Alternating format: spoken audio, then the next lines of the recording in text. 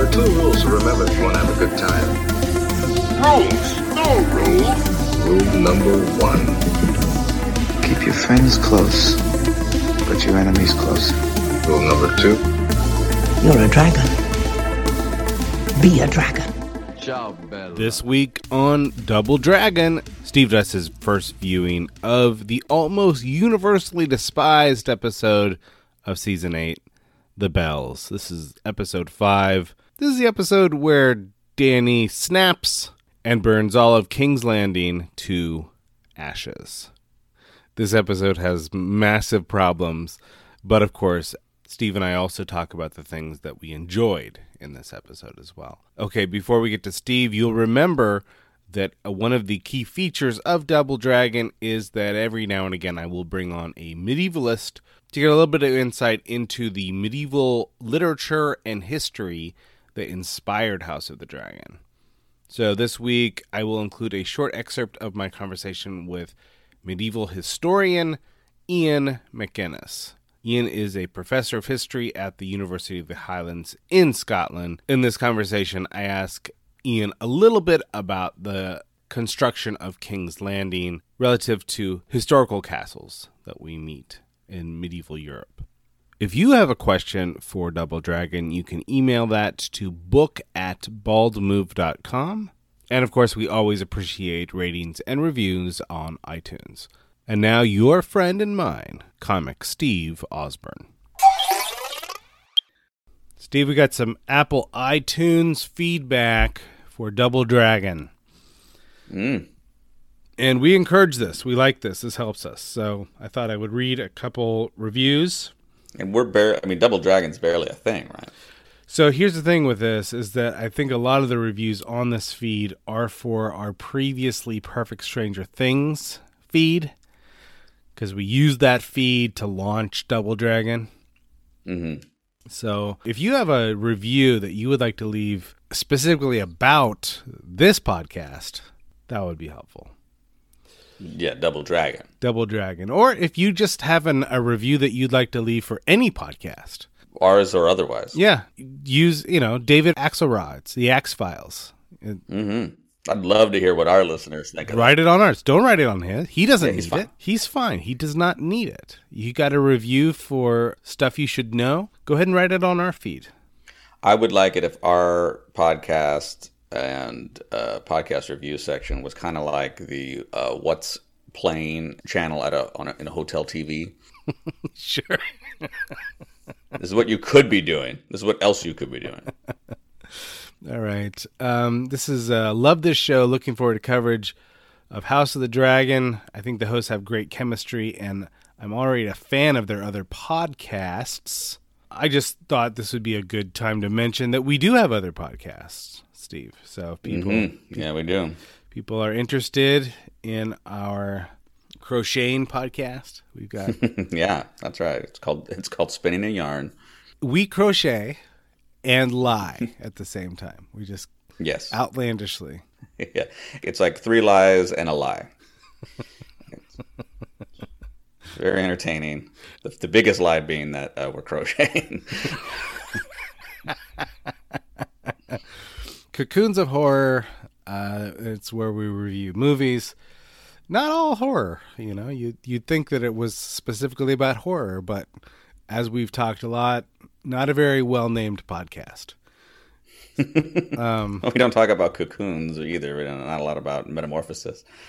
And then, of course, you might know us from Perfect Stranger Things, which you can find on the Dungeons and Demogorgons feed at Bald Move. How does that work? It doesn't. It doesn't really work.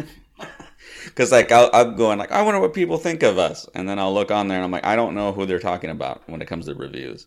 So I'm wondering if people know that we're different people. I'm not sure that I am a different person.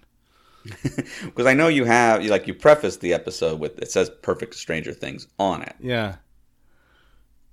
But if you were just to pick that up, would it be confusing if you were to, everything we do is confusing, Steve. That's kind of our brand. We are the Cocoons of Horror thing being that, hey, we're going to talk about The Last Duel. Yeah. Cocoons of Horror is not necessarily about horror, and people cannot say horror or A spell Spell cocoon. cocoon. Yeah, so we're really, we created the least searchable and the least pronounceable podcast at the same time. Double Dragon started as a Stranger Things podcast, so that's confusing. And then Perfect Stranger Things is now on the Dungeons and Demogorgons feed, which at least you kind of have, it's the same show that's being covered. But it's different people, and it's hard to tell. Different people. Yeah. Hard to tell who the people are. Which one are you, Steve? Just to let people know, which one are you? I'm Aaron. Okay, good. Very good.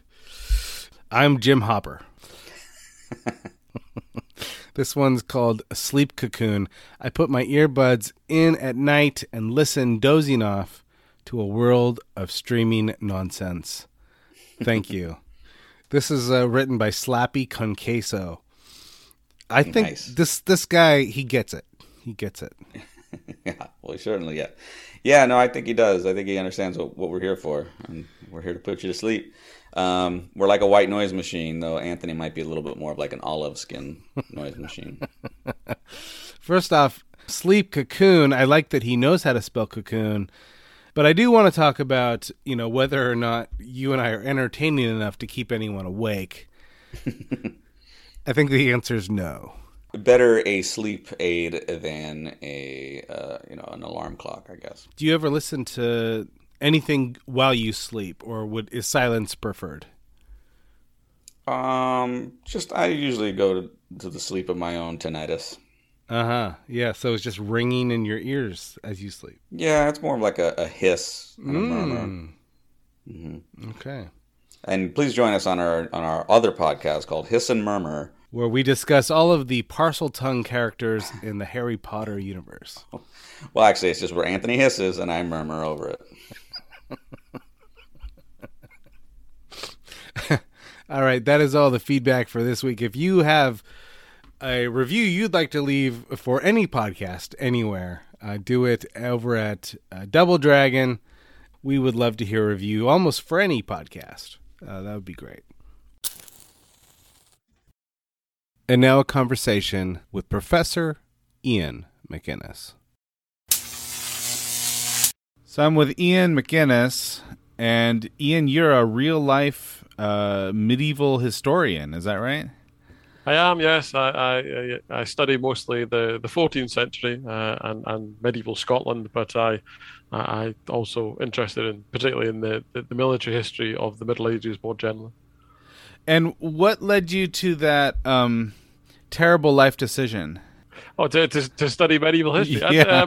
So it's a good. Well, yeah. That takes me right back to my undergraduate degree. I mean, I started with a dissertation topic, I think, there, and then kind of built it from there through my masters and beyond. But I suppose it was an attractive period, but also one I thought that was still quite understudied. So it was one that I could see myself carving out a niche in. Okay, now you're interested in Scottish history and specifically warfare. Do I have that right? Yeah, so my thesis was on war and chivalry during the period of the Scottish Wars of Independence. So I'm kind of most interested in conduct in war and how that's exhibited and perhaps how that affects the way that war is fought. Now you tell me if this is relates to your story at all, but my feeling is that most folks who are interested in medieval studies got into it because of some kind of fantasy narrative, or they saw Braveheart, or there was something that kind of piqued their imagination. And I'm wondering, did you have sort of a less than realistic entry point into this topic? I mean, I suppose I always quite enjoyed kind of fantasy literature, which, as you say, is often quite medieval adjacent. Yeah, it is. Yeah. But no, I don't think there was. Although it was purely accidental. I started my undergraduate degree the year after Braveheart came out. I remember early first-year lectures in Scottish history where the lecturer had to spend significant time telling the students of all the things that were wrong with Braveheart in terms of accuracy, which took quite a while. So no, I don't think I have anything like that. But yes, I think the depiction of medieval events, whether that's on TV, in film, in comics, and various mediums certainly does provide a pathway into it for people. Although, of course, that can be dangerous as well.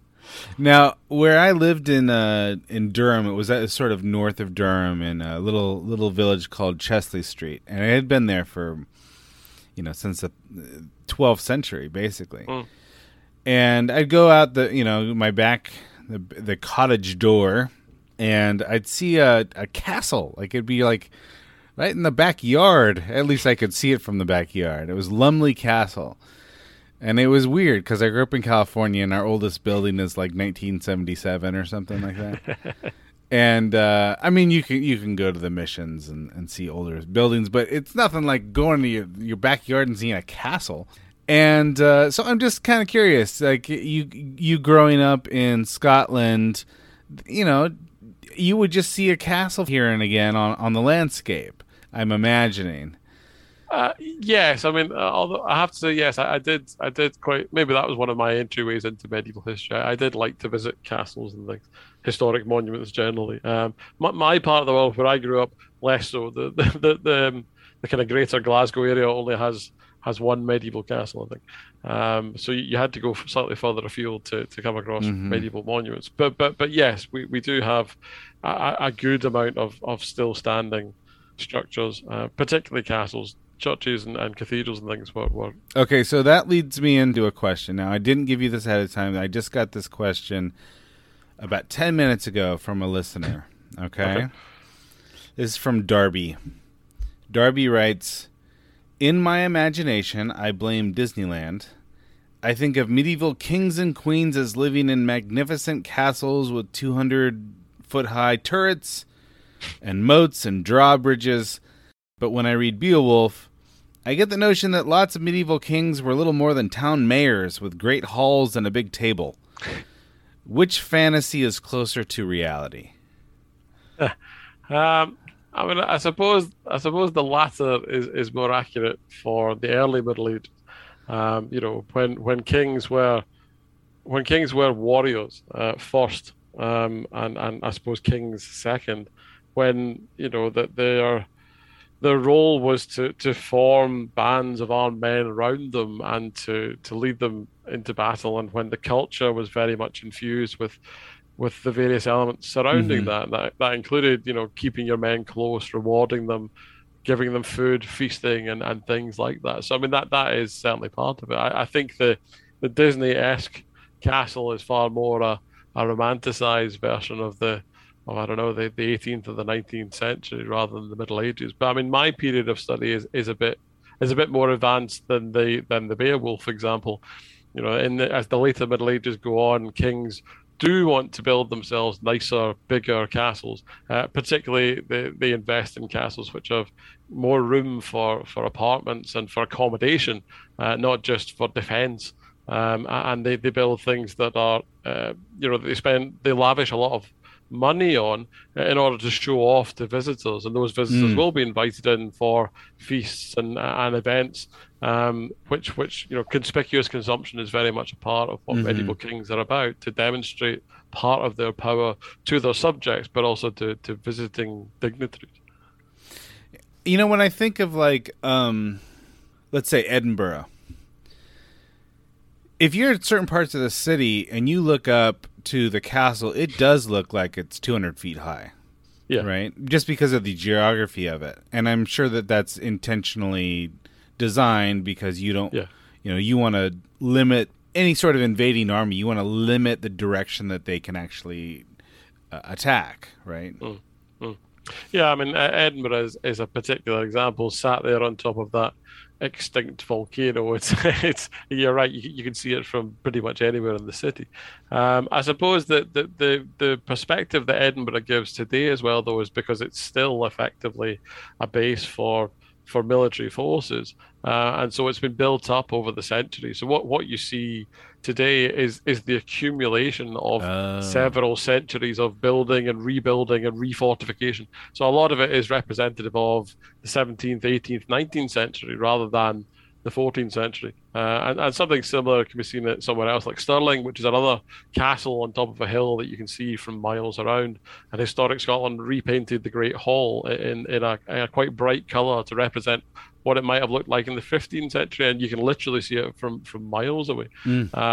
But yes, it's slightly similar. Again, you have a castle that started off as a medieval castle, which would have been relatively simple at its outset, but which has been added to over the centuries. So yes, what you're seeing today is the accumulation of that over a long period of time. So when people are watching House of the Dragon and they see King's Landing, and King's Landing just looks like this, I mean, it really does look like a castle out of fantasy literature more than medieval history. I mean, would there be examples of something that was that grandiose on the landscape of, 14th century Europe? I mean, I suppose, though, that King's Landing is an interesting example because, the castle itself is part of a wider set of defences, or else I've always seen it that way. There is the town itself, which is walled, and then there's the castle at its kind of heart. And I think, as time goes on, medieval cities, as they develop, some of them at least will have those types of defences. You will certainly get that on the continent with the building of urban walls to protect the town or the city, and then with a prominent fortification at its heart. I was also thinking of somewhere like Dover, although it's different in terms of it's not a city, but it has multiple levels of fortification dating back to Roman times and extending right the way through history. But again, that kind of multi-layered defense with a big keep at the center, which is what the main castle at King's Landing is quite like, is not unheard of. It's perhaps a particularly, as you say, glamorized example, but at its heart, it's not necessarily as different as all that. You're right. Thinking about like Dragonstone, that's completely surrounded by water, and I mean, every now and again you'll get a castle that is strategically located because of geography, like for instance, Durham Castle it's basically a peninsula. There's a river that's that's basically on almost that goes all the way, loops all the way around it. It makes it more difficult to get at it. But I'm also thinking of every now and again you'll find a castle that is either oceanside or when the tide comes in, it's completely surrounded by water. Can you think of anything that's a little bit like Dragonstone? I think one of the ones I suppose I thought of were some of the ones on the Northumbrian coast. I mean, you do get various kind of coastal castles. Actually, one of the ones in Scotland would be Dunstafnage. It's not like a massive fortress or anything, but it does have that location on the coast. It's built on top of this kind of plug of natural rock, and it always looks, when you look up at it, it's like it grows out of the natural stone. Sure, you struggle to see where the castle starts and where the rock ends. And there are castles dotted around the Scottish coast, which are quite similar as well. But we do also have up here, we have island castles as well. I was recently at Lochinvar Castle, which is situated, you were referring before we started to Nethy Bridge. It's near there, and it's in a loch. It's on an island in a loch in the middle of the Highlands, and is a fantastic location. Although I wouldn't like to have been besieged in it as the people who I'm currently studying were over a winter.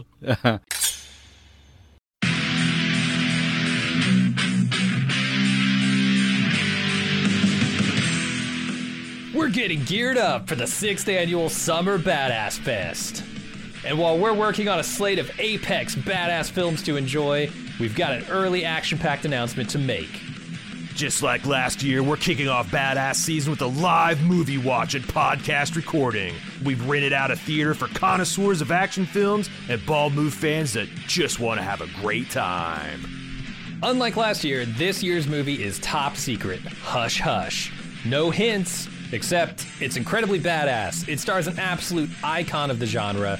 We're willing to bet most of you haven't seen it, and it's going to be an incredible viewing experience with a packed house of bald movers. Those of you who came to last year's screening of Total Recall know what a party it was. And those of you who didn't, now's your chance to experience it. Meet me and Jim, order some custom movie-themed drinks at the theater's full bar, then watch us record the full podcast for the movie. We reserved the venue over twice the size as last year, but seating is still limited. It's happening Friday, June 21st at 7 p.m. in our hometown of Cincinnati. Get full details and buy tickets at baldmove.com/live. Cincinnati's actually a pretty great city to visit, and we've got lots of details for side adventures on our event page as well. The Reds are playing the Boston Red Sox in their fantastic Riverside Stadium. The thrills of Kings Island just minutes away, and I'll be leading a kayak trip down the scenic Little Miami River on Saturday. Again, get full details and get your tickets now on our Badass Fest 6 page at baldmove.com/live.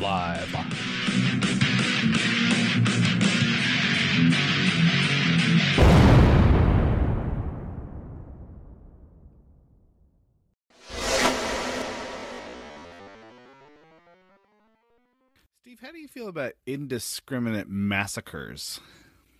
If you're gonna do a massacre, I think it should be indiscriminate.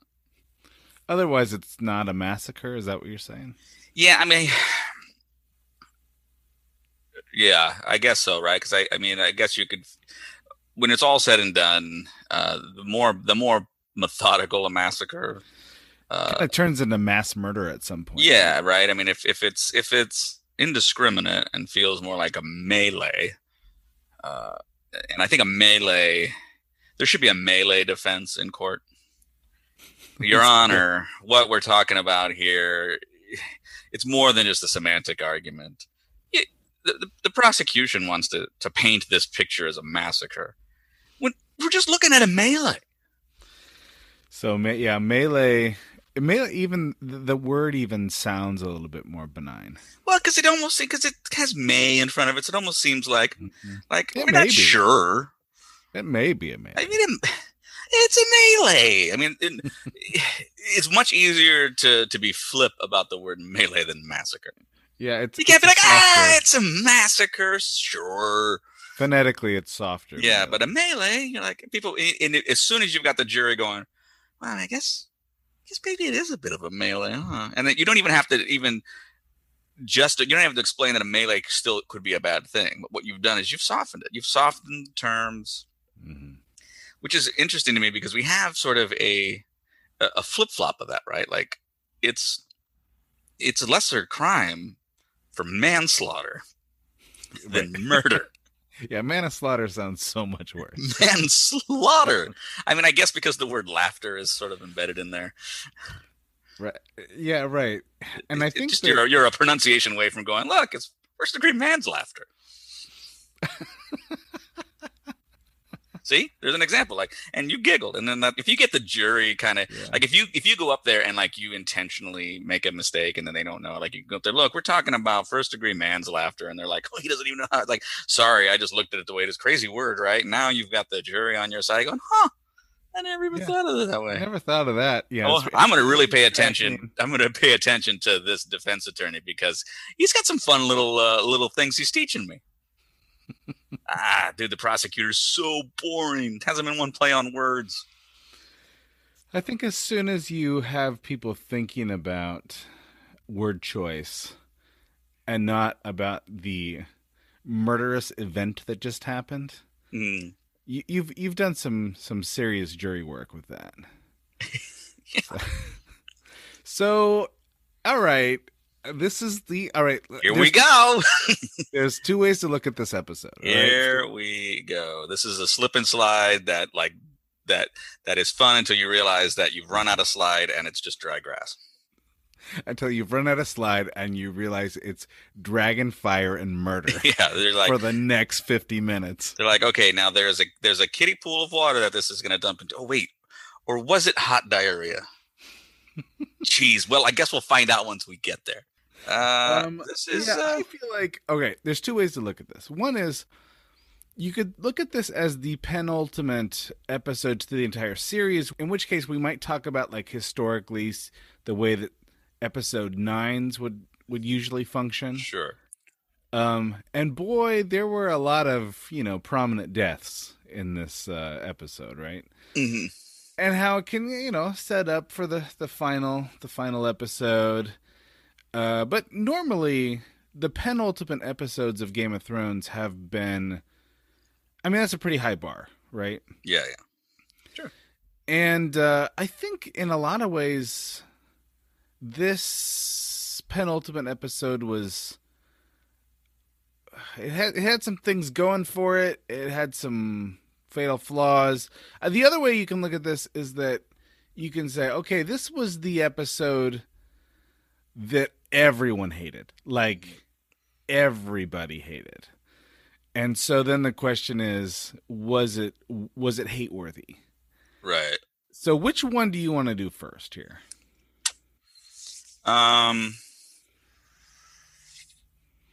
Let's do the first, and then let's talk about was it hate-worthy second. All right, okay. I'll tell you what, the first 20 minutes of this episode was brilliant. And I was just making notes and callbacks and themes that are coming to fruition and, reversal of fortunes between key characters and amazing acting performances. And, of course, you're going to hear me wish that was its own episode. Mm-hmm. But I thought everything from Varys writing his letter until, like, Tyrion and Jaime saying goodbye. Mm-hmm. I thought that was all A+. Okay. I loved every bit of it. What comes after that is just full-on battle, massacre, chaos, and I think that the elements that really gave this a low score happened in the last 2/3 of this episode, which is a full episode essentially. Which is really the penultimate episode, right? Yeah, because if you've added the 20 minutes, and you like the first 20, you didn't like this episode, essentially. That's right. So that was my sense of it, and you're back. You were built up in a very strange way for this. Sure episode. Was. You were built up thinking this is going to be so bad I might actually like it. Yeah. What did I tell you my worst fear was out of all of this? Do you remember? That you'd walk away and say, it was fine. Yeah. That's how you feel. My worst fear came true. Yeah. No, that was the worst thing that could have happened. Right. Honestly, the fact that it wasn't worse made it worse for you. For sure. For sure. It's not a position I've ever encountered before. It's so bizarre because I couldn't, and so we talked about like ways that the last 2 episodes were improved for me, so I had a better experience than most. Right, so yeah, I turned on Vivid on my TV, and then they digitally removed the Starbucks cup. So 2 of the major qualms I didn't experience. So I'm experiencing something different. So now I'm also experiencing this episode differently than everybody else was. When you're tuning in and you have all your watch parties and you've canceled plans and you've probably made a whole day out of it. It's probably like a Super Bowl type thing, right? You have 2 weeks of this. Mm-hmm. And you're all fired up. You've got casual fans that you brought into the fray, people that have been sort of like, I watched a few episodes, I'm trying to catch up, right? People talking and theorizing all day over, gin and tonics. And, you're on Reddit forums, listening to podcasts. And then the first 20 minutes are gone and people are like, okay, all right. Now we're cooking. And then it happens. And now I'm sure you've got people just sort of just kind of stunned and doing like, what the hell? And because can't pause it, right? As far as I imagine, right? You're watching it live, and they're just soaking it all in. So I don't have that. I have, hey, you're about to get super disappointed, and I'm like, well, we'll see.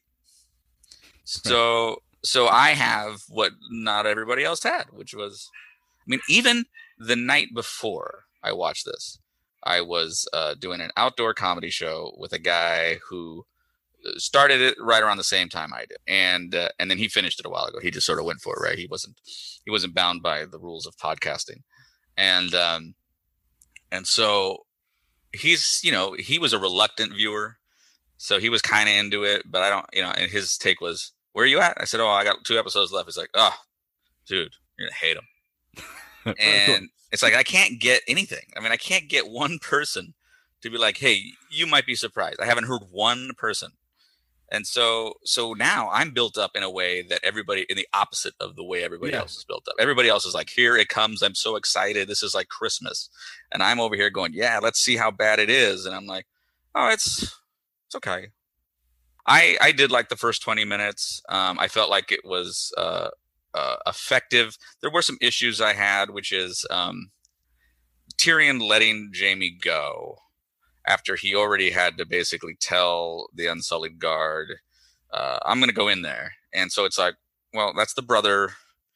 He went in there and I was just gone. And then it was never seemed to be mentioned again. Like nobody was like, "Oh crap, do you have the Kingslayer?" No, I thought you had the Kingslayer. Like there was none of that, right? He just goes, and Tyrion's already on thin ice. You think that Jaime Lannister, the reason why she didn't have him killed, or Dany didn't have him killed, is because he's some sort of leverage, right? Or he's either leverage or he's revenge. He's your Miss Sandy. Yeah, my take on that was that Dany is not there. She's at Dragonstone, and she's not going to show up with her dragons until a lot later. So Tyrion's kind of the guy in charge at this encampment. So who are you going to go complain to? Like, "Hey, the Kingslayer's gone." You're not going to complain to anyone that has any rank over Tyrion. No, and that's true. But also, it's like, then why didn't she cooked Varys? She threatens Tyrion with just the fact that Jaime was even caught. What's your end game with Jaime? Why, Dany's cooking fools now. So why did she keep him alive? I think that Tyrion knows he's going to get cooked. I think, but then he's why? Just like, I'm going to do it. I got to do it because this is like the 1% possibility of ending this thing. Yeah, I don't necessarily have a problem with his motivation, I guess, but I'm just thinking like there had to have been. I thought there'd be a little bit more immediate fallout because at some point they're like, "Dude, he's gone," and that never. Let's talk about the major issue.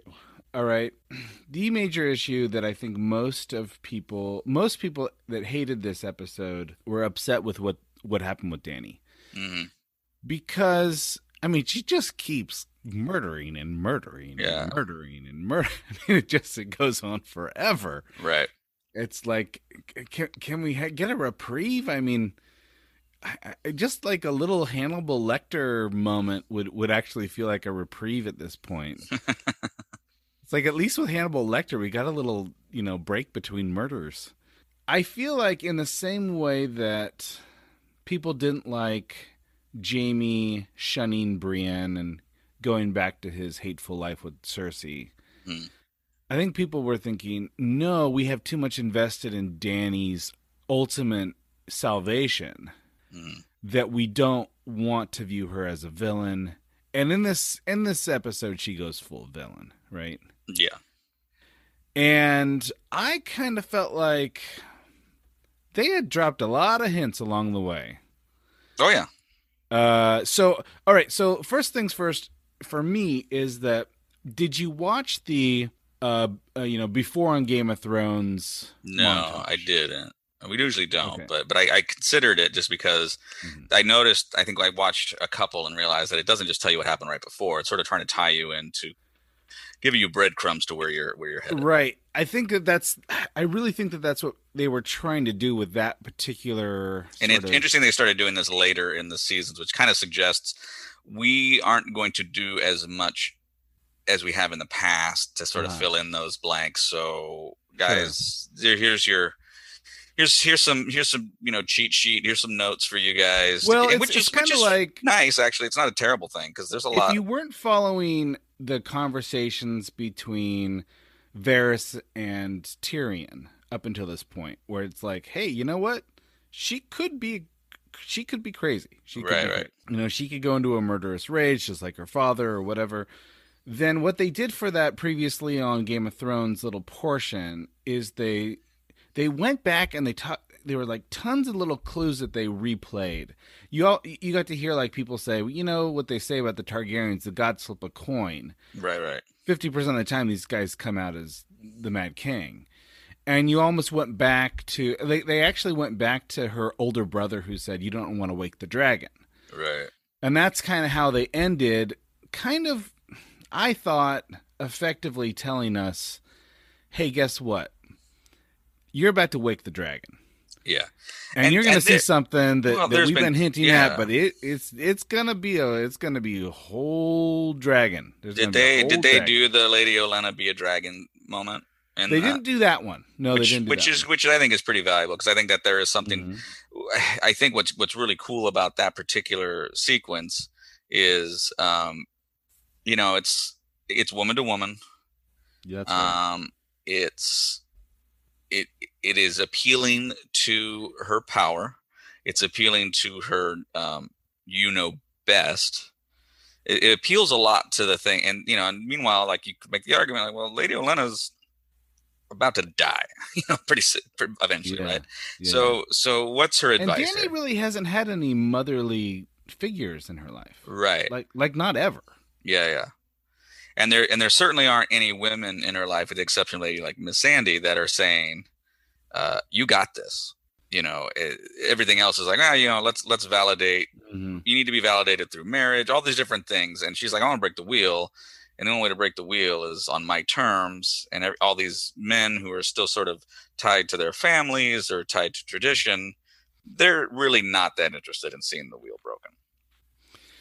I think that we found out what she means by the wheel is murder everyone. Yes.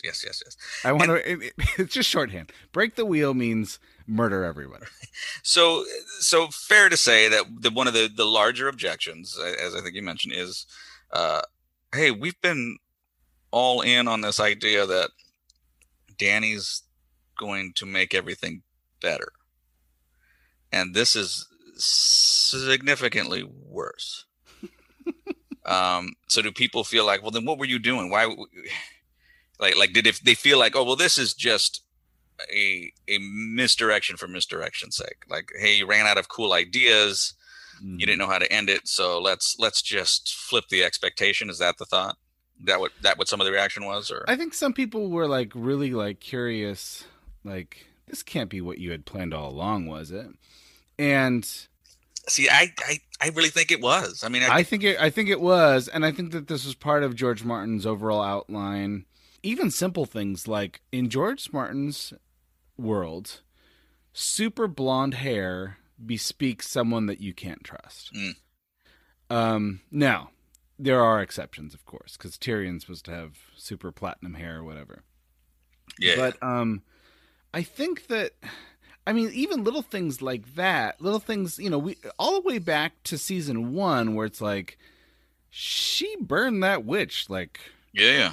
That witch, Miri Mazdur had a great, she had actually a great point, and she was defending herself and her tribe, and Dany just like, no, I'm going to burn you alive.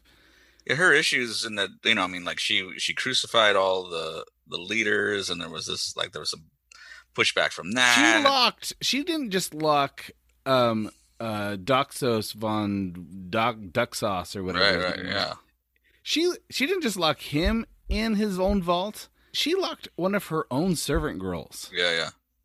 In that vault. So, I mean, she can be cold-blooded. And it's interesting because you compare it like to Cersei, right? And there's this, and I think the show did a really good job of this because for people to not see that means that the show is doing a pretty good job of sort of, I think, juxtaposing those types of things with something worse by somebody else, so that it's easy to kind of forget those moments. And then you sort of, because you've decided, and this is, I think, a fascinating concept of how the world of Game of Thrones, like the meta part of it, is if you're inclined to be on someone's side, you're inclined to be on their side. So you're going to see her locking Duck Sauce away and being like, yeah, that's what you get. But if Cersei takes the Dornish woman and poisons her daughter and everything, and even if you don't like that particular person, that is so over the top cruel that you're like, geez, man, Cersei's a monster. It's like, well, okay, how is that? That's not that different from the other part, right? I mean, and I think that's where maybe, and this is me maybe critiquing the average fan. I don't know. I'm sure a message board will hate me at some point, when that's the hope, right? To get to be message board worthy. But the idea that, like, well, just because you weren't paying attention doesn't mean that this ending so far is bad. Just because you were like, well, I didn't. Yeah, I think that the other part of it was there's a certain on the critical side of it. It's like there's a critique of, oh, so we can't have a woman president because she's gonna she's gonna snap. She's gonna go crazy and press the nuclear bomb. Is that what you're saying? That right. Kind of... And I think that, and so here's the thing about expectation, right? And I think that this is something that has felt like it potentially was a very pro-feminist show, and to some degree. I mean, obviously there's a lot of other hateful, harmful things. We'd even made that observation. Like, who do we have? Well, we have Yara, we have Sansa, we have Arya, we have Cersei, Dany, we have Cersei. Like, there was a lot of powerful queens in this show, right? Right. And so, and if Martin, and again, this is, and the showrunners, and this is again maybe doing a close reading and bailing out that which doesn't need to be bailed out, or making excuse, because again, this could be the same kind of thing, the same critique that I'm giving on the fan who's like, well, I've been excusing Dany's behavior when really it's been pretty bad because I've been thinking that she's still good. I could be doing the same thing for, like, hey, you gave me 7.5 seasons of absolute magic. I'm going to try to bail you guys out, and maybe you don't deserve it on these endings. But I think there's something to be said for the idea of pursuit of power, right? And that's how I've been seeing the Game of Thrones being a lesson, or at least that's the sort of the moral of the story, right? Is this pursuit of power, and the idea that, like, oh, well, now switching over to women, it'll get better. It's like, why do you think that fighting for power is somehow better if we swap the genders? The idea that it's that power won't corrupt anybody is sort of a foolish notion. And I think that there's a long game that you could say is being played here, where you're just like, okay, cool, this is going to be a woman empowering thing. Now, again, the critique could be like, well, she just snapped. Well, but so did the Mad King. The suggestion being that it didn't matter who was at the throne. The power, you either are going to be lazy with power, which makes you dangerous, or you're going to be drunk with power, which makes you dangerous. The problem is the power. I mean, I think it's even worse than that. I think that they've set this up as these Targaryens think that they're a higher form of life. Like, they are a higher species. They have magic blood. They don't think that they are ruled by the same ethics of everyone else. And they think that by the virtue of their birth, they should rule everyone else. Right. That's not someone that I want to root for. Exactly.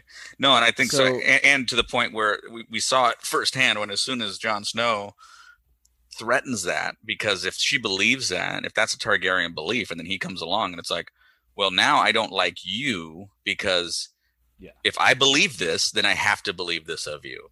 That's right. And if I have to believe this of you, I actually have to be subservient to you. And I've come too far to do that. I don't bend the knee. Knees bend to me.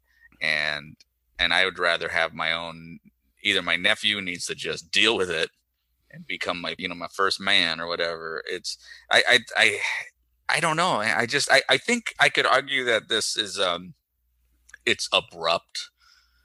Well, all right. I'm glad that you said that word, abrupt.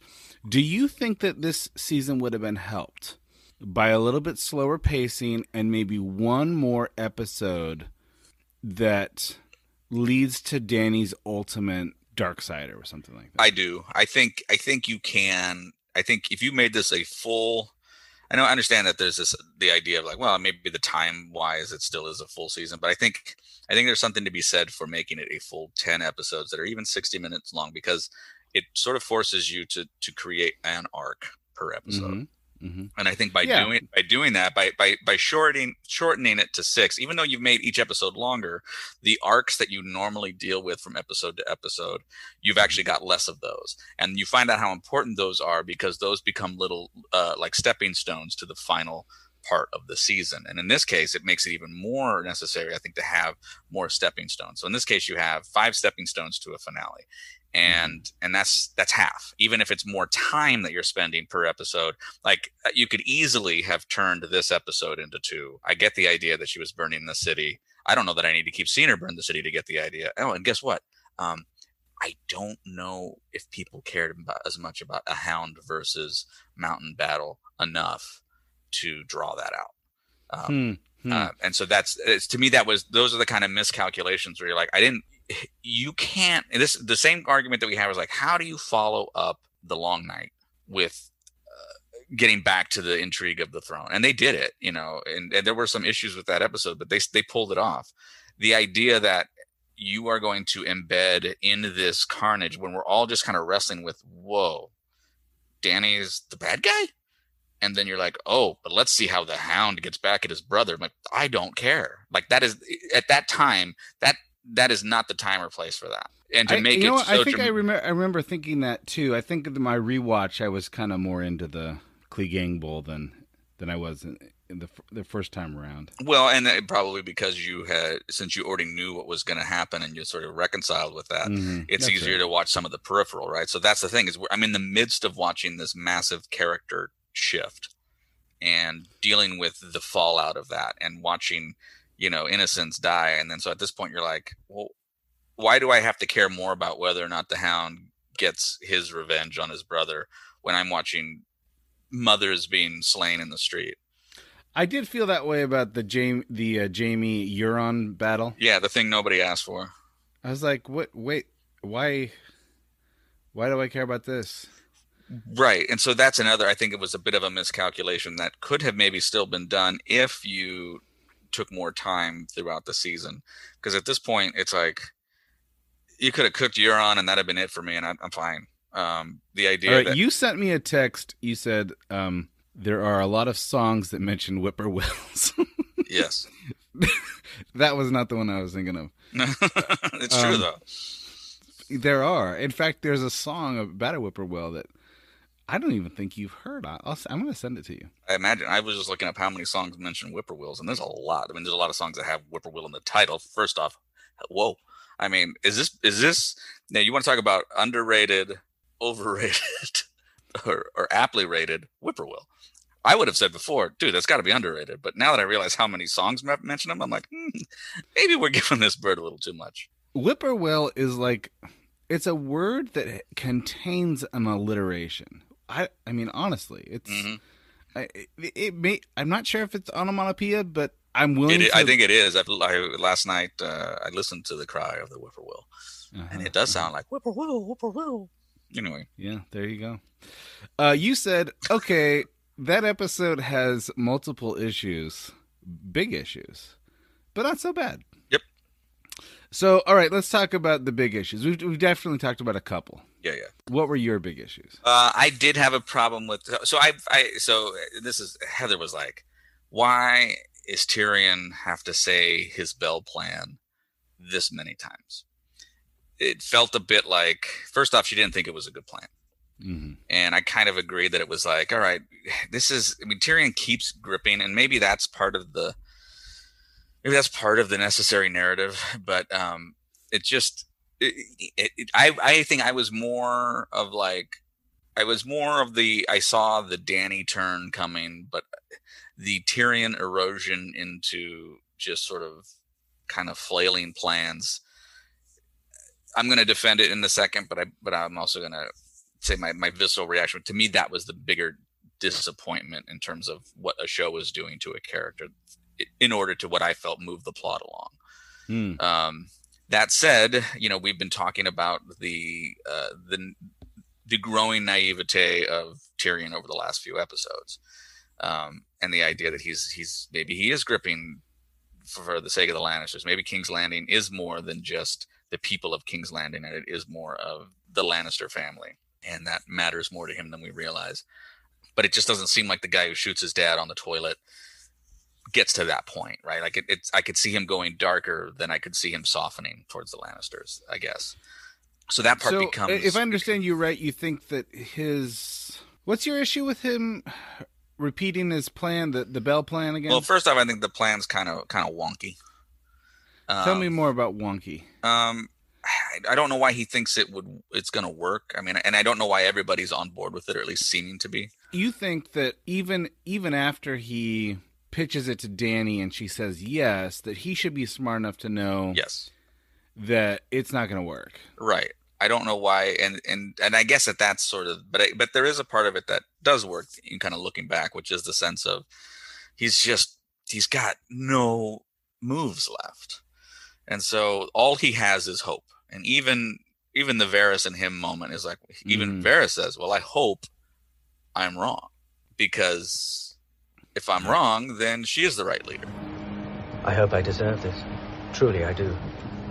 I hope I'm wrong. And that's right. And so I've betrayed the right leader. Right. And so that I think, and so I guess the Tyrion thing, it seems like it's frustrating on one hand, but maybe it's supposed to be frustrating, is that he's he doesn't have a plan to thwart this. And I think there's, here I am, I'm about to defend Weiss and Benioff in my critique. Tyrion's us. Tyrion's the viewer. We've been we've been following this queen's trajectory, thinking she's the right one. She's the right one. Mm-hmm. And even as things started to fall apart, we're like, yeah, but I mean, she's still the right one. I can forgive this. Oh, burning the Tarleys, that was pretty rough. But like, hey, yeah, she's better than Cersei for sure. She's better than Cersei. So we do that. So you start going through this, right? And then so you're like. And then he's like, he's gripping. He's like, no, this is fine. This is fine. He's a little dog in the burning house. This is fine. I can fix it. I can fix it. And then so we defend it, and we defend her, and we defend her, and we defend her, and then she burns everything down, and we're like, oh my God, was I an idiot for following into this? And so there is, I guess, there is a sense that Tyrion's decay almost is a meta decay for us, right, as fans. Well, here's a character that has, famously been a cynic, right? And then he chooses to put his faith in this sort of god woman, Greek goddess, basically. And it turns out that she's a monster. Right. And I thought, okay, that's interesting. I mean, that's interesting to me. The other thing that's interesting to me, and I don't know if this is just my reading or whether this was intentional, but remember way back in the day when Jaime was having that final conversation with Tyrion when Tyrion was going to be executed? Mm-hmm. And we talked about how the bells kind of corresponded to Cousin Orson's thudding or whatever. Right. Well, the bells open up a conversation about how the gods are unpredictable. I wonder if there's something of a parallel here. It's like he's put his faith in this Greek goddess, and she's turned out to be a monster. And after all, like, what are really the difference between gods and monsters? Right. And so I wonder if the bells sort of have some sort of symbolic import. So the bell rings, and it's Tyrion putting his unjustified faith in a goddess. Well, and weren't the bells ringing? At his trial and his pending execution? That's right. So the bells here, which are supposed to be the surrender, in a way, does that very thing again. It's the bells. That's exactly right. Yeah. So symbolically, yeah. And this is a good conversation. So I guess here's the thing, right? So I mean, overall, I'm like watching. I don't have a problem with her. I mean, obviously, I have a problem with her burning everybody down. I know that I've already been on record saying child sacrifices. There's a time and a place. You just wish that Shireen was around. I wanted her to be resurrected so she could get burned again. I didn't feel like betrayed by this character. I felt like, this is kind of where we're going. I think so. You're different because a lot of people felt betrayed by it. A lot of people felt like, I don't like what you're saying about women. Sure, no, and that critique is fair. Mm-hmm. But I don't think that was the point, right? I think it was a necessary dupe, because the bigger critique isn't about men in power; it's about power. And it's about and putting your faith in somebody with power and following them despite their clear and failings. Dany's proven that power is everything, right? It's not about the rightful leader of the throne. If that was the case, it'd be Jon, right? Right. It's not about saving the innocents or whatever, breaking the wheel. That's not her thing is power. She had a great line. That is the story that they were telling. And her great line, I think, was when she talks about how, there's tens of thousands of innocents, but I'm talking about saving generations to come. And these are the eggs you got to break to make that omelet. And I think that's how people in power, man or woman, convince themselves that the atrocities that they allow or even create, it's for the greater good. And I think that the show would have been better if they had taken that extra episode, better established a little bit of empathy for Dani. I would rather have her end as a conflicted character where you're like, I can kind of see her point of view. Like, I can kind of see why she made the decisions that she made, rather than everyone turning on her at the end like, oh, whoa, she's a monster. Right. No, I get it. I mean, there's a lot of monsters in this show. I mean, you could say Littlefinger is certainly a monster. You could say that a lot of people are monsters. But this show's really good at taking someone like Jaime and then creating empathy for that character. I would have liked to see like one more episode here in the middle that really establishes Dani's point of view so that she's making a calculated decision rather than like, she's going crazy at the end. Yes, I guess I feel like that was okay for me. And maybe it's because, and I do think it was abrupt. I do think that there was a lot that could be, that it would have benefited from fleshing that out a little bit more. But sure. And again, I do have a different viewing experience than others, also because we do this type of postmortem, right? And I know that there were lots of fan boards and all these different things that people could discuss. But we talked a lot about the false altruism of Dani. Yeah. And I thought the show. So on one hand, you're like, hey, and I'll be honest, I did that on purpose, and I'm sure you did. But I didn't feel like that you were leading the witness, because I was seeing that. I saw it. Yeah. I'm like, yeah, I mean, a little bit leading the witness. I mean, I was kind of like, these are things that I was noticing on the rewatch and thinking, actually, they're laying a pretty good track. Yeah. No, and I think it, and yeah, maybe you let it, maybe, I don't, but I mean, it was pretty clear to me that, so when you say maybe one more episode, I'm like, if you want a benefit of the doubt of her perspective, well, I watched it the moment we saw her.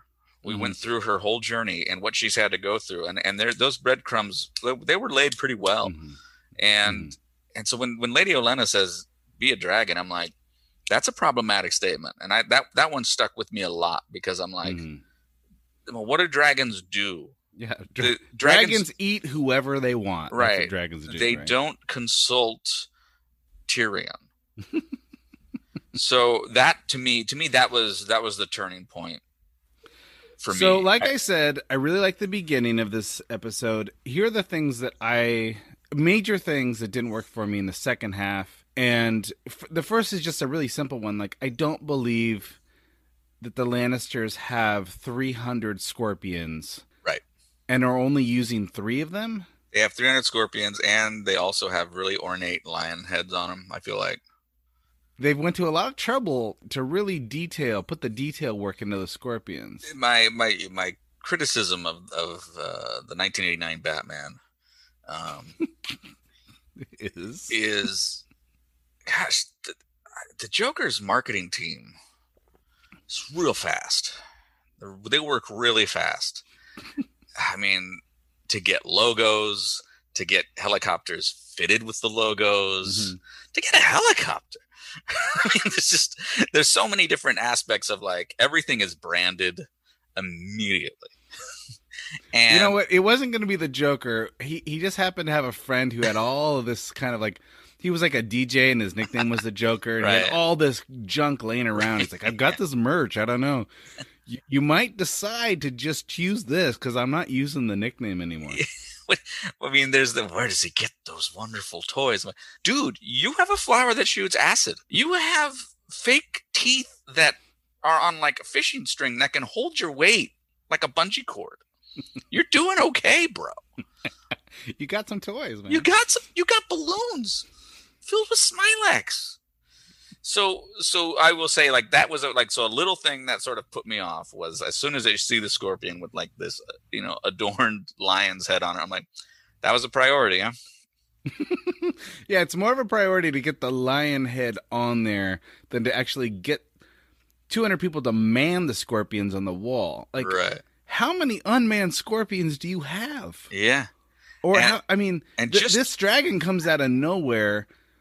Are you only pointing the scorpions one direction? Right. Like, why wouldn't you just say, okay, look, here's how we're going to position them. Have you them. put blinders on all of the soldiers so they can only look in one direction? If we position them all in a certain way and we launch at the same exact time, there's nowhere in the air she can be. You know what I mean? Like, there's that kind of concept, too. If you have that many. Basically, it's the Star Wars defense, the Reagan Star Wars defense. That's that's what you have. So that was really, like, they all were like, shoot one direction. Great. So I could overlook that. I mean, it was one of those things. It's like you figure here's the thing. You could figure she's better at navigating now that she expects it. Maybe, right? Yeah, no, I put up with a lot of stormtrooper fire. I could probably deal with this. And when you come face to face with the dragon, you think you can scorpion. You can scorpion a dragon's skull in the basement, but man. Okay, so in defense of the scorpion, when they took down Rhaegal. Rhaegal was kind of wounded. Like they did tell us, like, he's injured, but he's gonna be fine. And he's not 100%. Right. We didn't even know if he'd lived to be. And Drogon is just, he's a super duper beast dragon or whatever. Yeah, he's a dragon. He's a good dragon. Okay. The other thing that was a pretty major for me was. Okay, so Dany's upset, and she's like, you've seen a lot of work on her face. Like, she's trying to communicate, like, I'm pretty pissed, and I'm just going to keep killing people until I'm not pissed. But she goes for Cersei last. Yeah. Like, if you're pissed at Cersei, why not just go for Cersei? Yeah, she's not in a corn maze. She's on a dragon.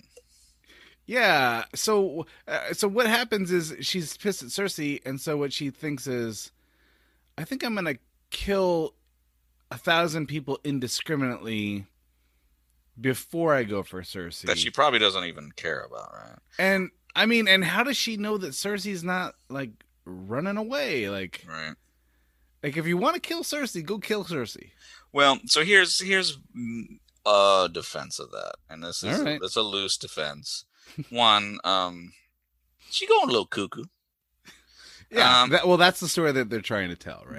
But also, she's been getting a lot of advice that she's sort of over, and one of those is, if you kill everybody, you're just as bad as Cersei. You're just as bad as the Mad King. Whatever you do, don't kill everybody. So to the point where you start feeding it enough to where if you're getting tired of people telling you what to do, and the one thing they keep telling you right now is that you're a monster if you do this, you might be like, you know what? Mm-hmm. I'm gonna get back at you too. I'll do what I want, because if I don't, then I'm showing deference to you, and you're supposed to show deference to me. Mm-hmm. The other part of that is where she wants to ruin Cersei on every level. The whole point of her agreeing to the original or to the second negotiation was, hey, if I end up having to kill people because of war, they'll all know Cersei had the chance to save him and she didn't. Mm-hmm. So there's the other side of it, right? So Cersei's legacy or whatever, she's like, I also have to protect myself on this throne. And so if people can look back and, hey, why do we think that Dany is better? Because Cersei was worse. That was sort of the false justification we told ourselves. Yeah. So if she goes in there and she's like, hey, if I kill you, Cersei could have stopped it, but she didn't. So Cersei's still worse somehow. That's right. So I think, so that's my sort of like, okay with it. Logistically, strategically, no, it's a dumb move. But there's also the sense of like, if I wipe out all of her scorpions and I wipe out a good chunk of her people and all of her army, and then she survives, what's she going to do? What is she going to do? You know what I get to do? I get to put her, worst case, I capture her, put her on trial for the death of everybody that I just killed. There is I think that, again, Am I making the justification? Sure. But I mean, that's all I got. That's all we have. We've been doing this. We've been doing close readings of this. Yeah, of the story. I guess I'm thinking like if the story that they're trying to tell is that she's in a fit of rage and she snaps, and I think that is the story that they're trying to tell. Which they've told that story with Jon Snow before. When Battle of the Bastards, he kind of turns into like this animal creature on the battlefield. And he comes up over this ridge and he sees Ramsay. And he's just animal-like. And like the after the episode features, that was the language that they used. Like, he just snapped. And all he could see was Ramsay and how he was going to murder Ramsay. Okay, so that's fine. Is she calculating and she wants this end game with Cersei that's dramatic and all of that business? Or is she enraged and wants vengeance? Because if it's the second thing, and I think that that's what they're trying to say, then go right for Cersei.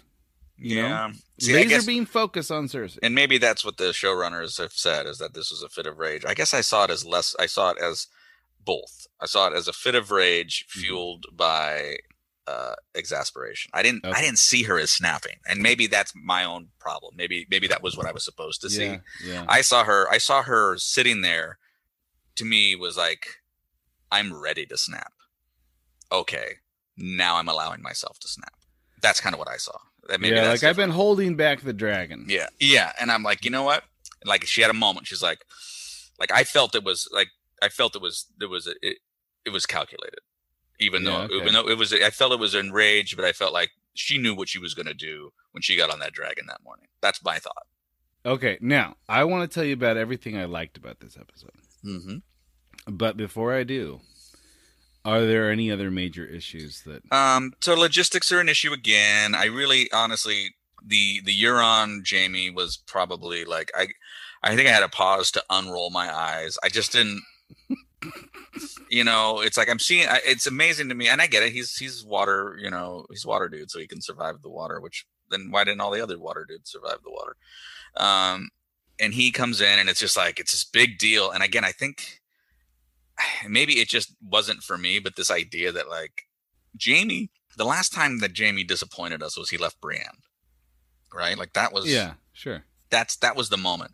So him going back to Cersei for whatever, unless he was going back to kill Cersei, I don't think we would have felt that he resolved in a way that we may have wanted it to, right? So him returning. So then the idea that like, Euron wants his woman. It's like, I don't care. I don't want him and Cersei. I don't want Jaime. Like the idea that like we should be rooting for Jaime because he has to get back to Cersei. It's like, well, we don't want him to get back to Cersei if it's to reunite. You know what I mean? So it's like, why do I care that he's being thwarted in this, what I consider a nothing maneuver, especially if they're already surrendering without him going up there? I thought that was kind of the point. I mean, right. So nothing about Jaime getting interrupted mattered because he gets interrupted, but they surrender anyway. So what is it? So that whole notion of him having to get back and Tyrion risking his own life to get his brother to do this thing that he never even needed to do. So there was no like, and then so when he finally reaches Cersei, everything crumbles, and it's like, okay, that's kind of a poetic notion. They get crumbled by the very, castle that they kept. That's right. I think so. But it also is like, okay. Yeah, I think it's okay. So first of all, when the brothers say farewell, I really do believe that they think this is the last time we're going to see each other, one way or another. Yeah. So both of them, I think, are resolved to do what they're going to do or die trying. Mm-hmm. So Jaime goes to find Cersei, and I think initially it's like, I'm going to take her and we're going to escape. Mm-hmm. And then Euron like stabs him pretty good. Yeah. And I think he knows he's going to die. And I think at that point he's thinking, well, I'm going to do this anyway. And if I die trying, then I'm going to die trying. And I think maybe he thinks he is going to die. But he's going to die in Cersei's arms or something. Right. So I don't know. Which is also fine, but I don't know that I care. Yeah. There was something missing there. Well, and this goes back to my other point about the Cleganes.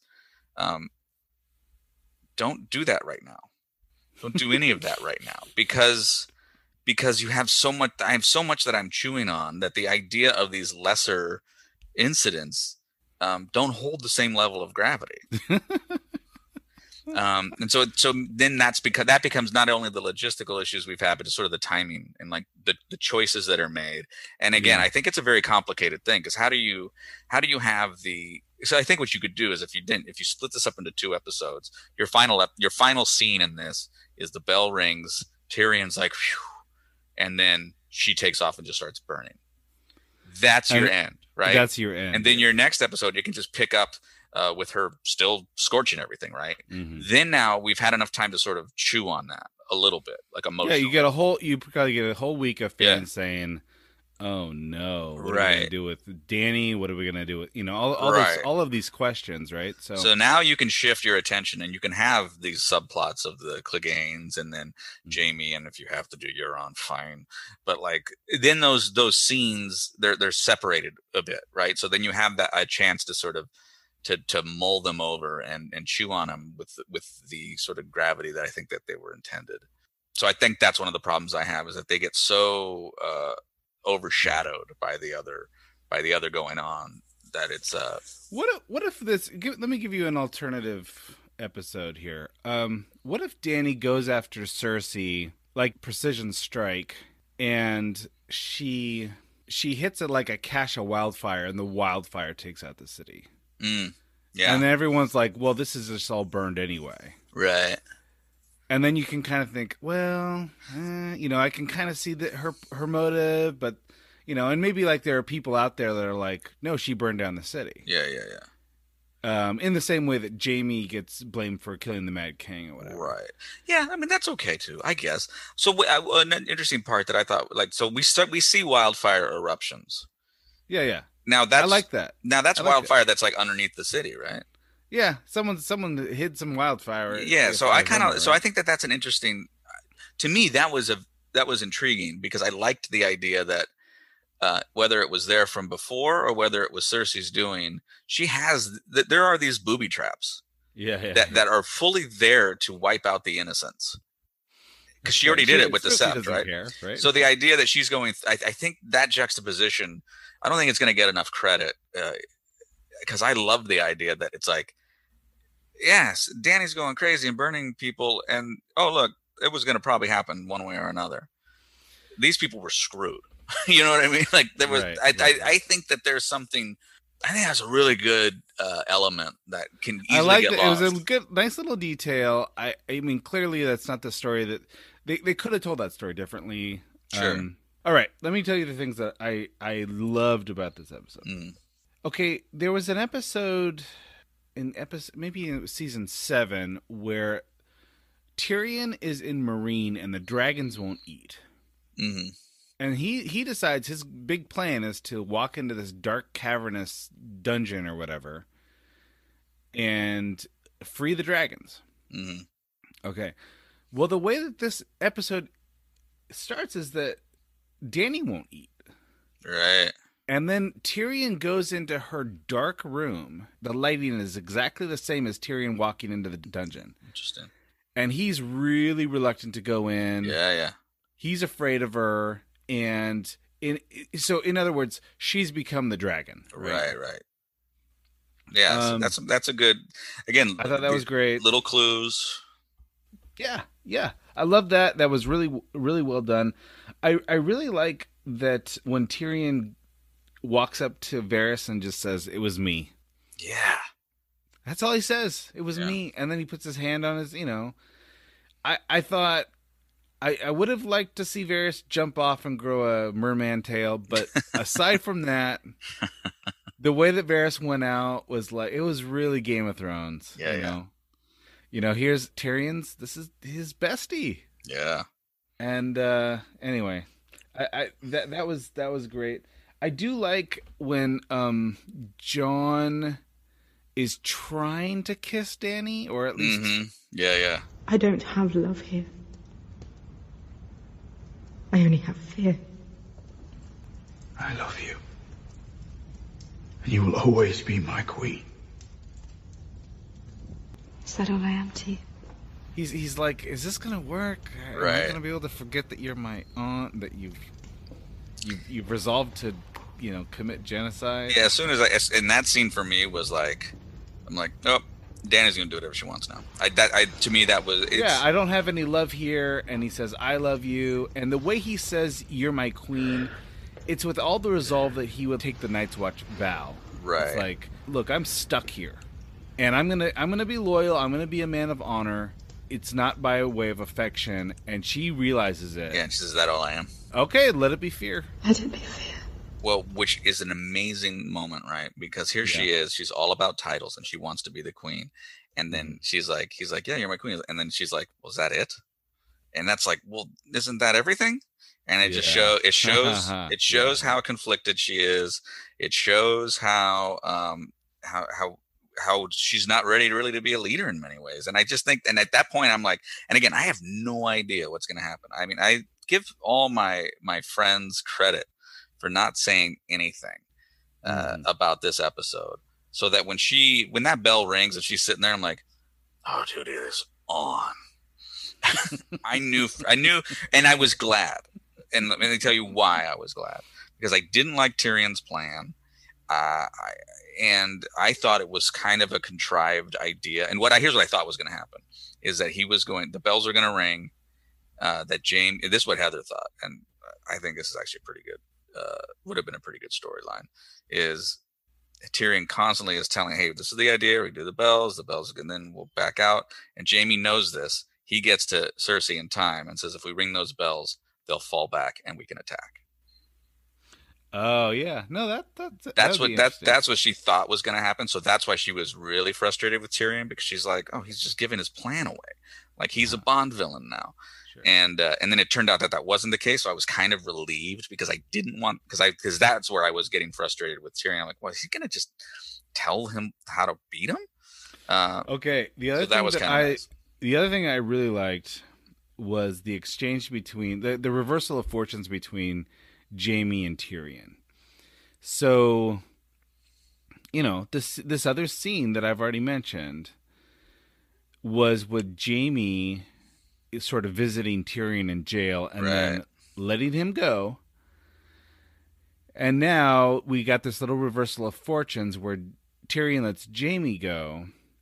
And what's his mission is to save the city from burning, which is exactly what we've been told is what makes Jaime a good guy. Because back in the day, he killed the Mad King to save the city from burning. And he says something like, I didn't really care about the innocents anyway. So he's kind of trying to talk himself into being the villain. Right. When have I ever been able to convince Cersei of anything? Try. If not for yourself, if not for her, then for every one of the million people in that city, innocent or otherwise. To be honest, I never really cared much for them. Innocent or otherwise. You do care for one innocent. I know you do.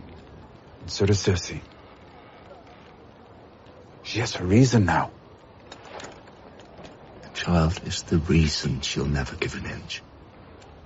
All the worst thing she's ever done, she's done for her children. It's not impossible that she'll win. She won't. Her enemy's forces have been depleted, as she said they would be. 2 of the 3 dragons are dead. She's even the odds. The city will fall tomorrow. She has the Lannister army, she has the Golden Company. I defended the city last time it was attacked. I know it better than anyone. It will fall tomorrow. Well, I suppose I'll die tomorrow, if not before. Why? Escape. The 2 of you together. Remember where we met? Where they keep the dragon skulls, beneath the Red Keep. Take her down there. Keep following the stairways down as far as they'll go. You'll come out onto a beach at the foot of the keep. A dinghy will be waiting for you. Sail out of the bay.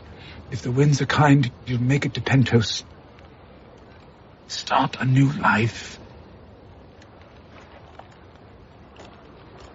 Sail right past the Iron Fleet and into a new life. Sounds a lot less likely than Cersei winning this war. There won't be an Iron Fleet for much longer. Do it. If you don't, you'll never see Cersei again.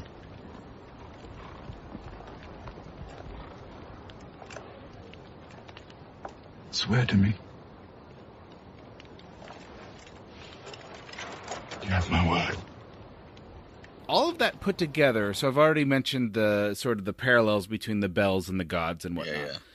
All of that put together, and I would say that's about the first 20 minutes of the episode. For that 20 minutes, I didn't care about the Night King. I actually cared about the Iron Throne again. Yeah. Oh, which is a right. pretty amazing thing, given what we talked about before. Right. It's like, why should I care about the Iron Throne? They just defeated death, right? Yep. And for the first 20 minutes of this episode, I actually really cared. I really cared about the Iron Throne. And I thought that was kind of an impossible feat that they pulled off. Yeah. So I loved all that part of it. I also thought it was a pretty great little set piece to have the gates explode from behind the Golden Company. Yeah. That was kind of great, even though Drogon dodged a bunch of scorpion bolts to do it. I did appreciate the Clegane Bowl a second time through. Like I said, I don't think I had a problem with it overall. Just that in that sequence with everything else going on, it just gets overshadowed, and I don't think. Yeah. And it kind of, it's like I just didn't. If I had cared, I forgot. At this point. Yeah, sure. And here's what I liked about it. All right, so here we have the Mountain, who's like super strong, like superhumanly strong, and at one point he like creates a human shield for like this massive ceiling coming down on Cersei. Like totally obedient, right? And then he sees his brother. Yeah, and he just Qyburn gets he tossed. Just destroys Qyburn and ignores Cersei. It's which is I'll tell you what, man, I loved that. I loved it, as a just the creature turning against creator. Exactly. You wanted some Frankenstein stuff? Yeah, that was it, right? Yeah. And what happens with the Hound at the same time? Here Cersei is. Like, he could end the war right there. Just stab Cersei. Nope. He doesn't care. He lets Cersei walk right by. Yeah. All he can see is his grudge match with his brother and vice versa. So here are these two characters that the world is actually crumbling around them. And all they care about is vengeance. Yeah. And then it sort of culminates with the metaphor of like, one of them pokes out one of them's eyes and the other one pokes out the other. So you have that eye for an eye metaphor. Right. And then they both, tumble to their certain death. Well, and, now that we're having, and again, because I was so taken by all the other stuff and having this post-mortem is good because it's like, yeah, and why is the world crumbling around them right now? Yeah, eye for an eye. Right? Eye for an eye, vengeance. Fueled for the, hey, you killed Miss Sandy, I'm going to kill all of you. It's, you send one of yours to the hospital, I'm going to send one of yours to the morgue. It's, it actually, Chicago way, Steve. Yeah, it actually is. It's all kind of, it works. They work as sort of metaphors for everything that's going on. Yeah. And so it's like, it kind of works as this because it's brother versus microcosm, brother, right? Yeah, it's brother versus brother. It's unresolved issues. There's bigger things at stake, like we saw with the White Walkers, and all that it did was put a pause on the nonsense. Instead of it being like, hey, you know what? We've got a bigger thing. We should put all of our differences aside to just survive as human beings. But no, we're going to get caught up with so many other issues. And, like, again, if Martin's intent is to use the White Walkers as sort of a climate change allegory, then yeah, it's like, we'll do a little bit to fight it. But really, we're going to fight about so many other things while the world burns around us. We're going to get caught up in our own petty differences, things that we grudges that we've got, while the world literally falls apart around us. That's right. And in that way, it kind of works as a microcosm for this episode and also the entire series. Yeah. So I think I appreciated that more second time through.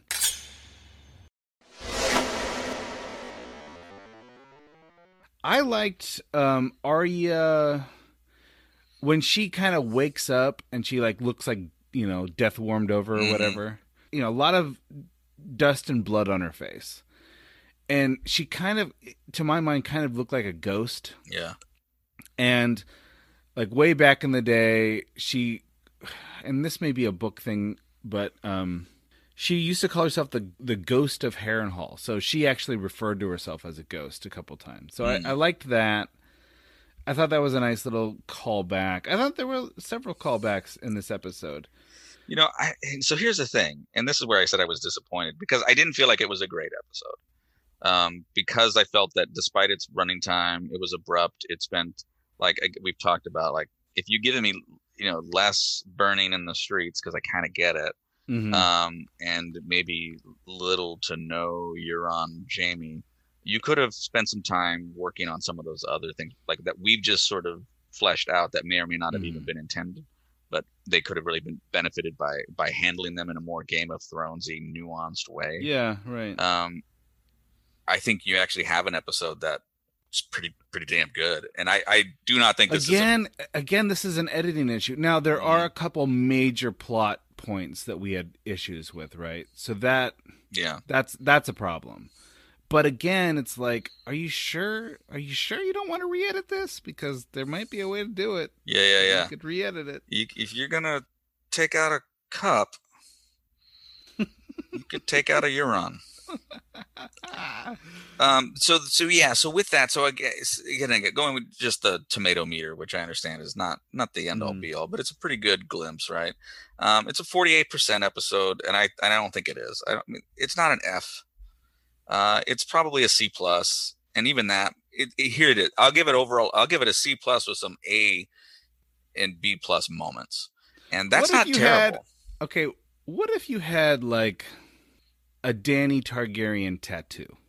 Okay, so now now this is great, because this actually came up in a conversation last night. Like, what if you had a Dracarys tattoo? So we before we went to watch this, we went out for a little, got a bite, had a couple beers, burgers, get ourselves in a good place, before we ventured into what we figured was, a slip and slide into a pool of diarrhea and diarrhea and mayhem. And we talked about a mutual friend of ours who got pretty tatted up. Not necessarily with Dany, but like tatted up with show stuff as the show was going on. And then I'm like, no, know someone who's and I'm like, now you have an advantage of going, hey man, I'm going to read the books and say that's what I'm about. That's fine. But like, if you walked away from this show going, oh crap, this show just sort of left me wanting. Well, that's not what your body says. So you think about that and you go, that's a tough one. And I'm sure Dany, and I'm sure, people have changed their names of their dogs from like Drogon to, I don't know, to who knows what. Or named their children Daenerys. Yeah.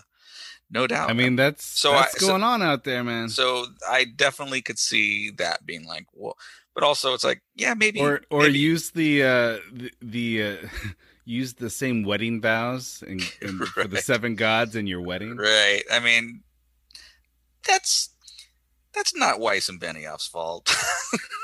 You know what I mean? I'm not going to hold them accountable for that. So if you're upset because you've made some bizarre choices based on this show, I think you deserve to have your city burned down. All right. I'm just going to go through the people that died, all right? So, do you have the census from King's Landing? We do have a dismemberment count. I counted 1 beheading. Oddly, a lot of burning, not a lot of dismemberment. So Qyburn gets it, right? Yeah. Both Cersei and Jaime. Euron. Both the Mountain and the Hound. Right. I guess this woman who we've been following through the city, that we don't know her name, but she's a commoner and she's got a daughter. Yeah. Both her and her daughter get burned. Varys, of course, famously. Yeah. Varys gets it. So quite a few people get snuffed out this episode. Mm-hmm. The leader of the gold company gets it. I mean, that's a pretty. I mean, for a penultimate episode, right? Yeah, that's pretty big. I mean, that's big. Cersei's gone, right? I almost feel like, is that too many? Like, for any one of those deaths to matter individually? Like, I feel like for what I see what you're saying, for them to matter. Varys got the death and the moment, right? Yeah, so Varys, I think, was done very well. I Right. think the Hound and the Mountain, they did very well. Again, And yet, even so, they could have shot it differently to make that matter more.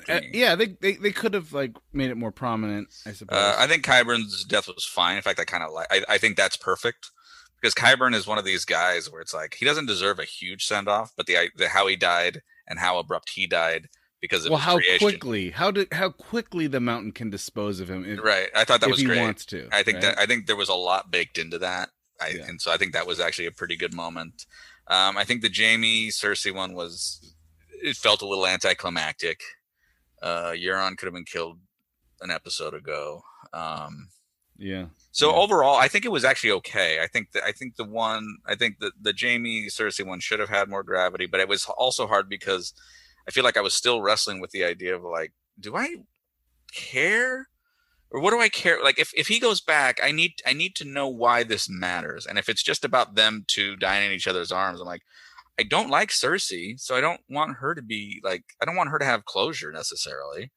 And then with Jaime, it's like, well, this is the closure I didn't want you to have, but I don't have a problem with it. I think a lot of people wanted Arya to get Cersei.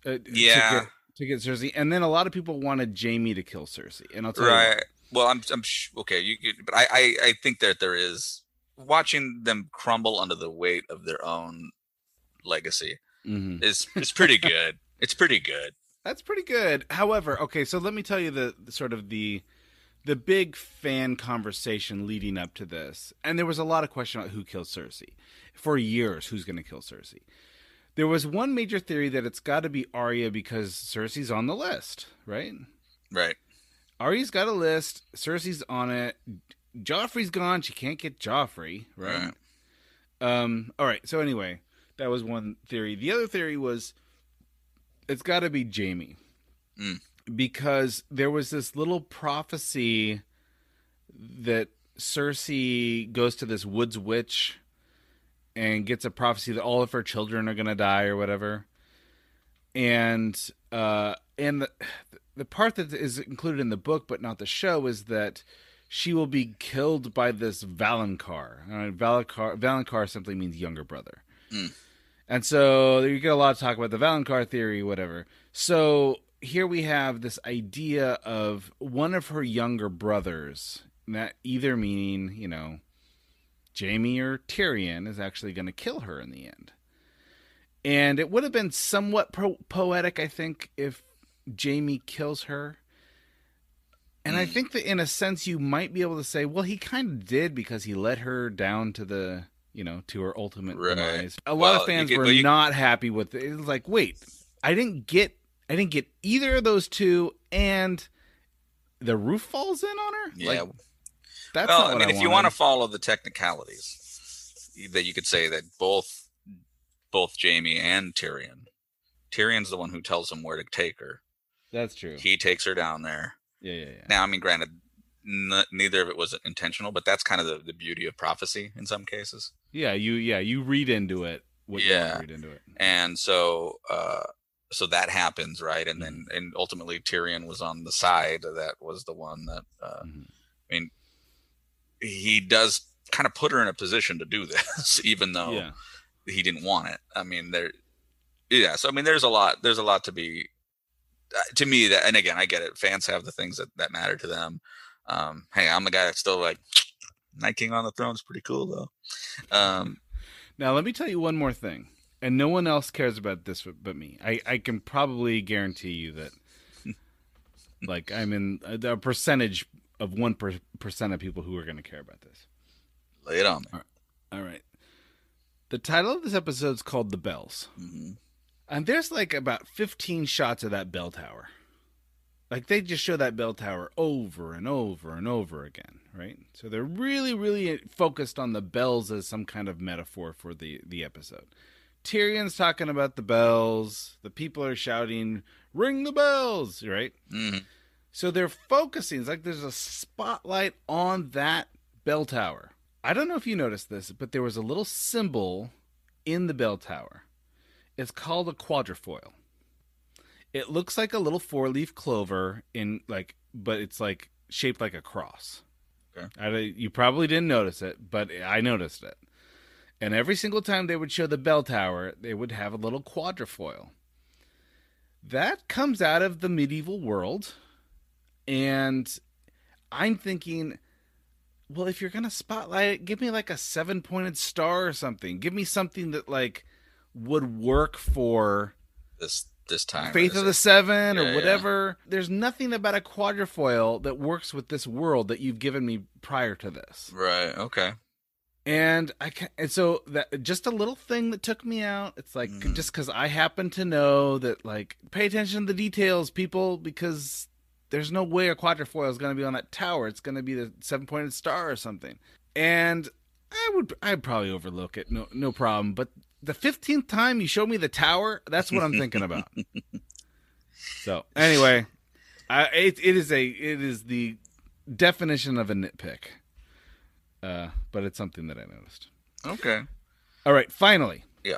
A major part of this episode was following this woman through the crowds. Mm-hmm. The woman you don't know her name. She's just kind of like the avatar for the common person. Right.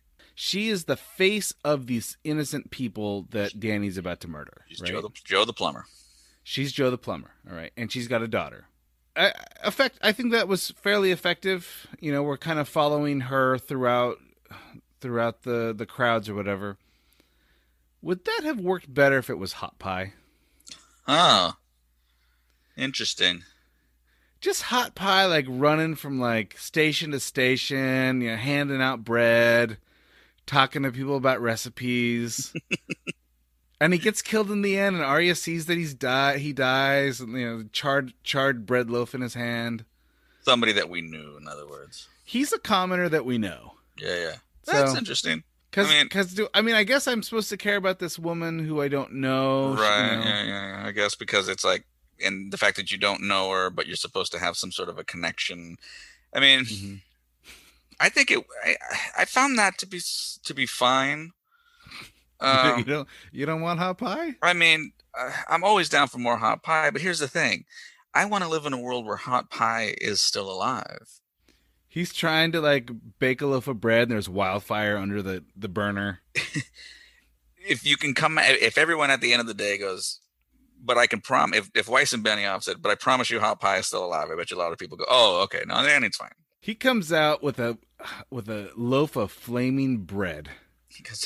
And he like scares off the hound because the hound is afraid of fire. Or he runs up to Danny and says, I made a dragon-shaped bread, and then she softens. Nobody's ever made me bread before.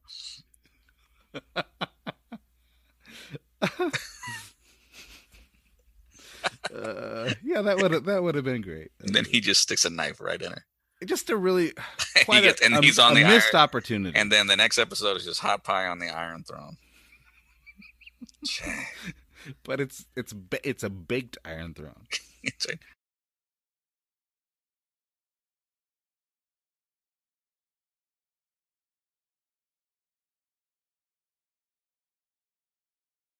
I think it's fine. I mean, I'm trying not to be difficult. I just don't. I have issues with editing, pacing, and a couple of things. But like overall, I'm like, I think I just wasn't. I mean, Heather didn't like it. Why didn't Heather like it? She really felt. I think for her, it was just so tonally different, and so like. Yeah. I think the abruptness mattered. I don't even necessarily think that she had a problem with the Danny wiping everything out. I think it was just there were other elements. Like she was getting taken out at different spots, and she was like, "No, I think this is a frustrating and unfortunate episode." And I just didn't see it that way. For the big reasons, for the smaller reasons, or for some of the issues, like I could sit there and say, yeah, this is not one of their best efforts from a production standpoint. But I said from a narrative standpoint, I don't really have a lot of problems with it. In fact, I think that they did a lot of really good things. I mean, I think I'm with her in the sense that this episode was quite the spectacle, right? Right. And I almost felt like, okay, so you're done with your Game of Thrones narrative about 20 minutes in. Mm-hmm. Now let the spectacle begin. And I kind of feel like, is there a way to give me the spectacle, but do it in a way that's faithful to Game of Thrones? Sure. Well, and here was what I said when it was over. And I think, and she agreed at the time, and I don't know if she's still feels the same way, but I said, yeah, this does not feel like an episode that belongs to the show we've been watching for 7.5 seasons. Yeah. However, would you have enjoyed a series that was like this? And she's like, yeah. So going back to what you said, I think last time was about this is the greatest fantasy portrayal you've seen. Yeah, on any screen. On any anywhere. screen. Yeah. So, and that still holds true. Everything you saw, I think, still holds true, right?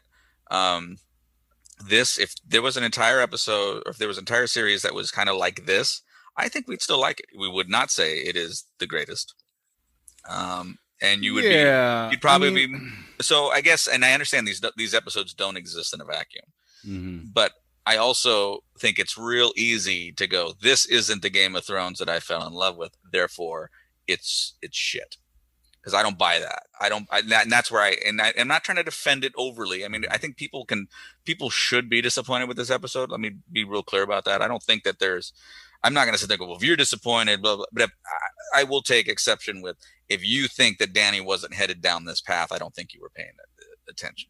I think my takeaway from this episode is that it had major problems.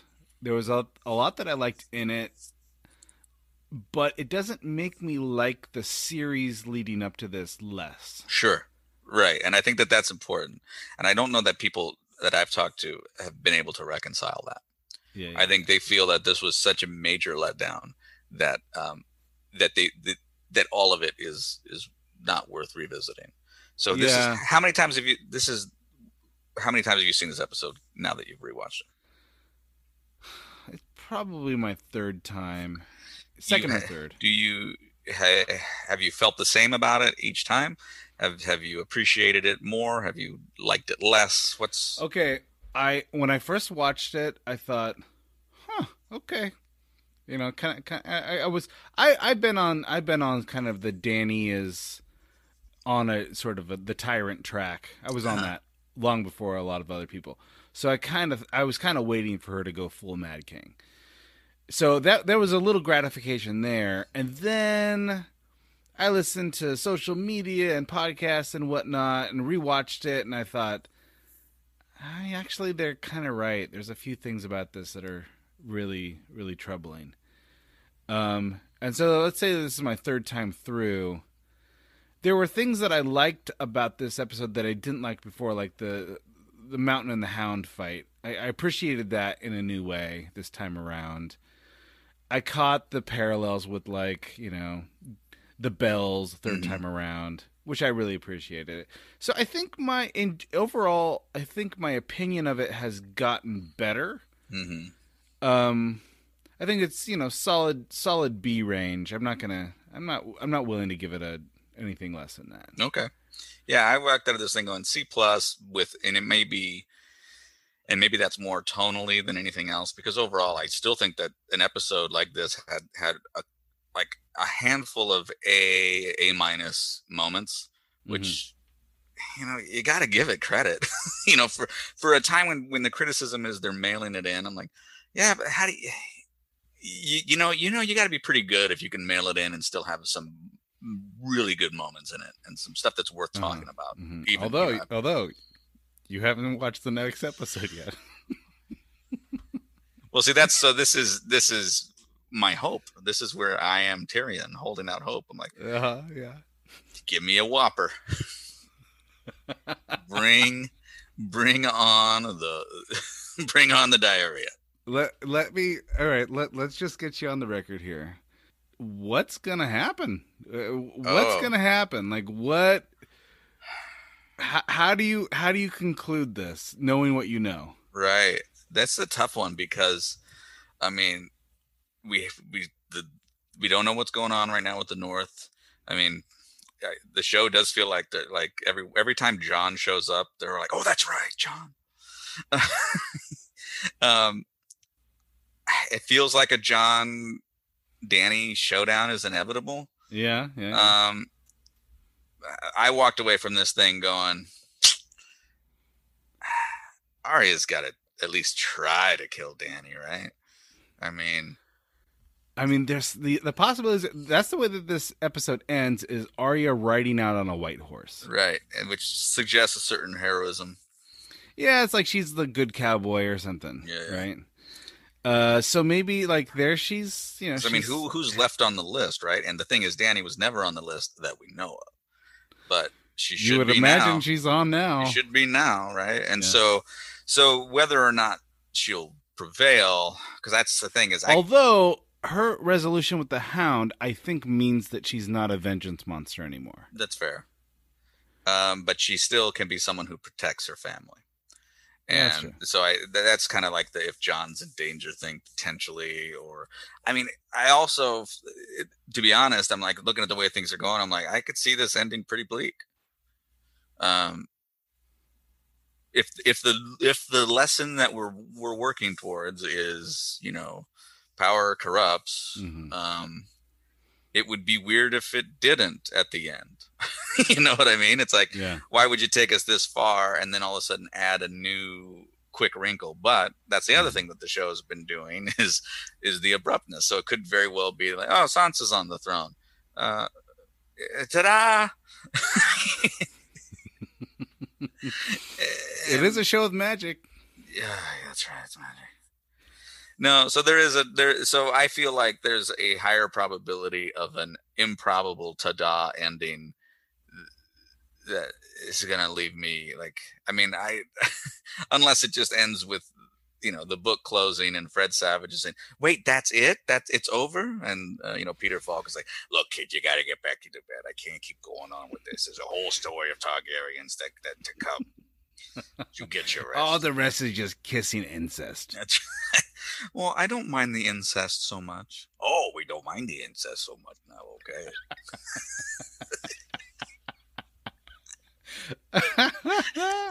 So you still think that that my wish will come true?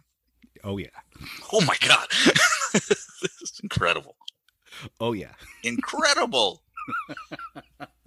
I thought maybe it'd be like, well, if you didn't mind this episode, maybe he'll be okay with this. Oh boy, this is so exciting.